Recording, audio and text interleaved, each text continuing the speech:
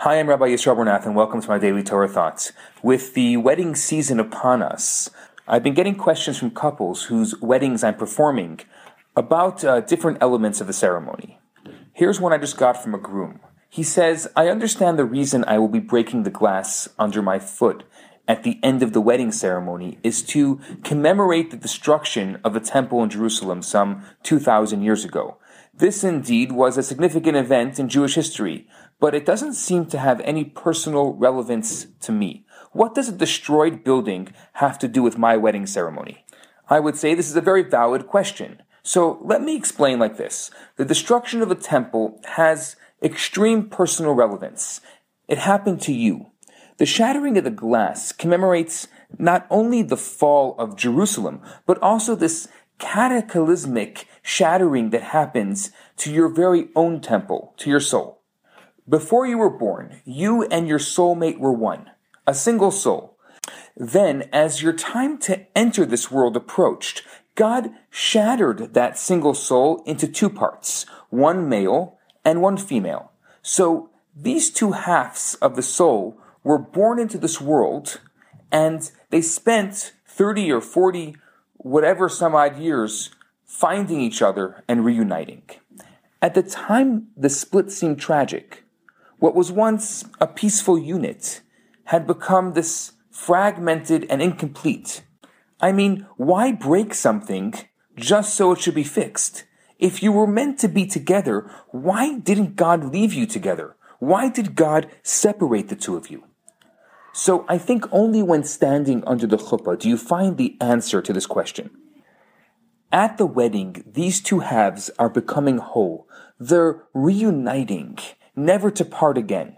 And you can look back at the painful experience of being separated and actually celebrate it. For now you realize that the separation brought you closer. Only by being torn apart, living lives away from each other, were you able to develop as individuals, mature and grow, and then come together in a true relationship. A deeper oneness than you had before, because it is created by your choice. It was created by your choice. Had you never been separated, you would never appreciate what it means to be together, because it wasn't earned. At the wedding, you realize that your soul was only split in order to reunite and become one on a higher and deeper level than before. And so we break the glass under the chuppah and we immediately say Mazel Tov, because now, in retrospect, even the splitting of the souls is a reason to be joyous, because it gave your connection depth and real meaning. So I think it's clear that your personal story and the story of Jerusalem's destruction are actually linked together. The shattering that happened to Jerusalem happened to your soul, and the joy you are experiencing now will one day be experienced by Jerusalem too. The temple wasn't just a building. It was a meeting place of heaven and earth, ideal and reality, God and creation. When the temple was lost, with it went the open relationship between God and the world. Our souls were ripped away from our soulmate. And I think the only antidote to fragmentation is unity. And the deepest unity is experienced at a wedding. Every wedding is a healing, a mending of one fragmented soul, a rebuilding of Jerusalem in miniature. The sages teach us whoever celebrates with a bride and groom, it's as if he rebuilt one of the ruins of Jerusalem. When soulmates reunite in holy marriage, an energy of love and oneness is generated, elevating the world and bringing it one step closer to mending its broken relationship with God.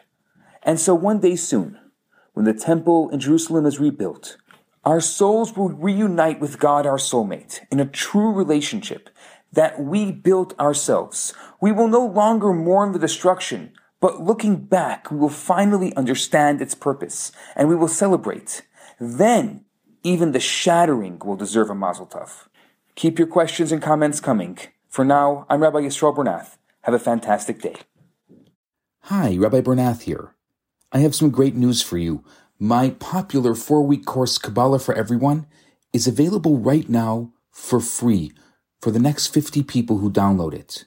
All you have to do is go to www.theloverabbi.com, scroll to the bottom of the page, and you're going to see the download button right there.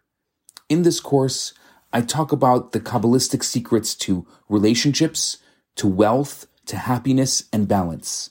This special offer has been dedicated in loving memory of Ellie Dorfman. I look forward to hearing from you and hope you enjoy the course. Now on to today's episode.